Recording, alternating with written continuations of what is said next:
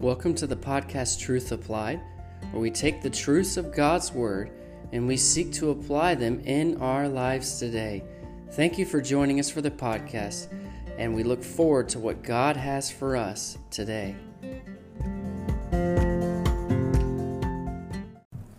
Hello, and welcome back to Truth Applied for this last episode in our series of the marks of true Christians, or characteristics of true Christians. We've come a long way, haven't we, in the last, we've been looking at this for more than a month and walking verse by verse through this section here in Romans chapter 12.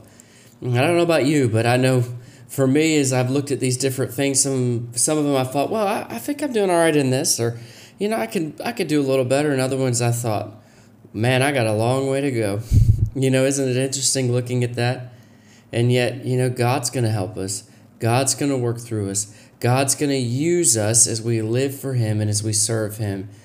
And so I was just reflecting on it. We looked at loving sincerely, loving others as in the right way without hypocrisy. We looked at hating evil and doing good. Hating sin but not the sinner, and doing what's right. We looked at brotherly love, brotherly kindness, and loving people. We looked at preferring one another. Putting them first before ourselves. We looked at don't be lazy. We've all been lazy at one time or another, and probably more times than we'd like to admit. But in our Christian life, there's no time to be lazy. We got to serve the Lord. We looked at fervent and serving. That same lines of that is don't be lazy. We looked at patience in tribulation, that we should be patient when we're going through hard times.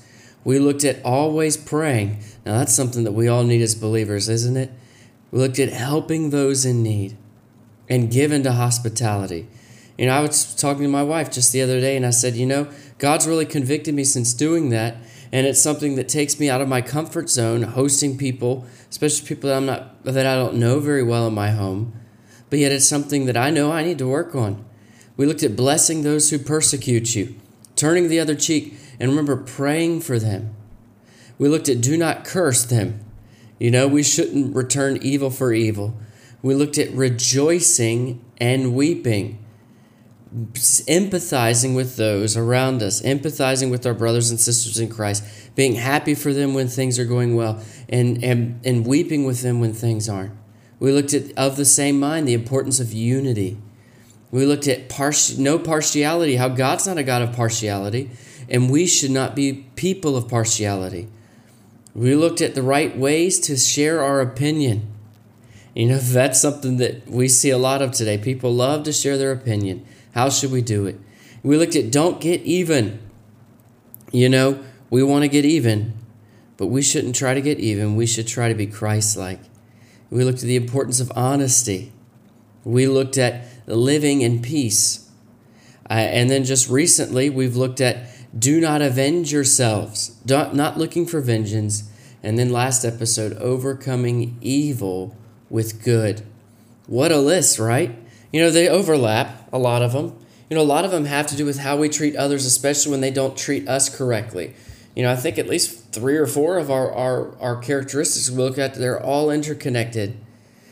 And some of these things are going to be easier to develop in our lives than others. What do we do when we need help? We know the answer, don't we? The Bible says in Hebrews chapter 4, verse 16, "Let us therefore come boldly unto the throne of grace, that we may obtain mercy and find grace to help in time of need." That's talking about in that section how that Jesus Christ knows what we go through because He lived on this earth. And when we're struggling about, God, I know that I'm supposed to have this characteristic in my life, but that person makes me so mad. Or how can I prefer somebody and honor them when they don't honor me? Or how can I love somebody that's unlovable? You know what we do? We look for grace to help in time of need. Our Father always has an open ear for us. All He asks is that we go boldly, say, God, I need your help. I cannot develop these marks in my life without the help from God. It's going to be easy some days. It's going to be hard some days. Some days when they mistreat us, it's going to be okay. But maybe other days when they mistreat our family, we're going to want to, put the gloves on and go boxing. We need the Lord's help as we develop these. Remember, we are His workmanship. God is working on us. This process of sanctification is a process. It's step by step, day by day. And if we're going to develop these marks in our lives, we need God's help. So if you're struggling with one of these marks today, remember, let us therefore come boldly into the throne of grace, that we may obtain mercy and find grace to help in time of need. God wouldn't give us a task that He didn't enable us to do.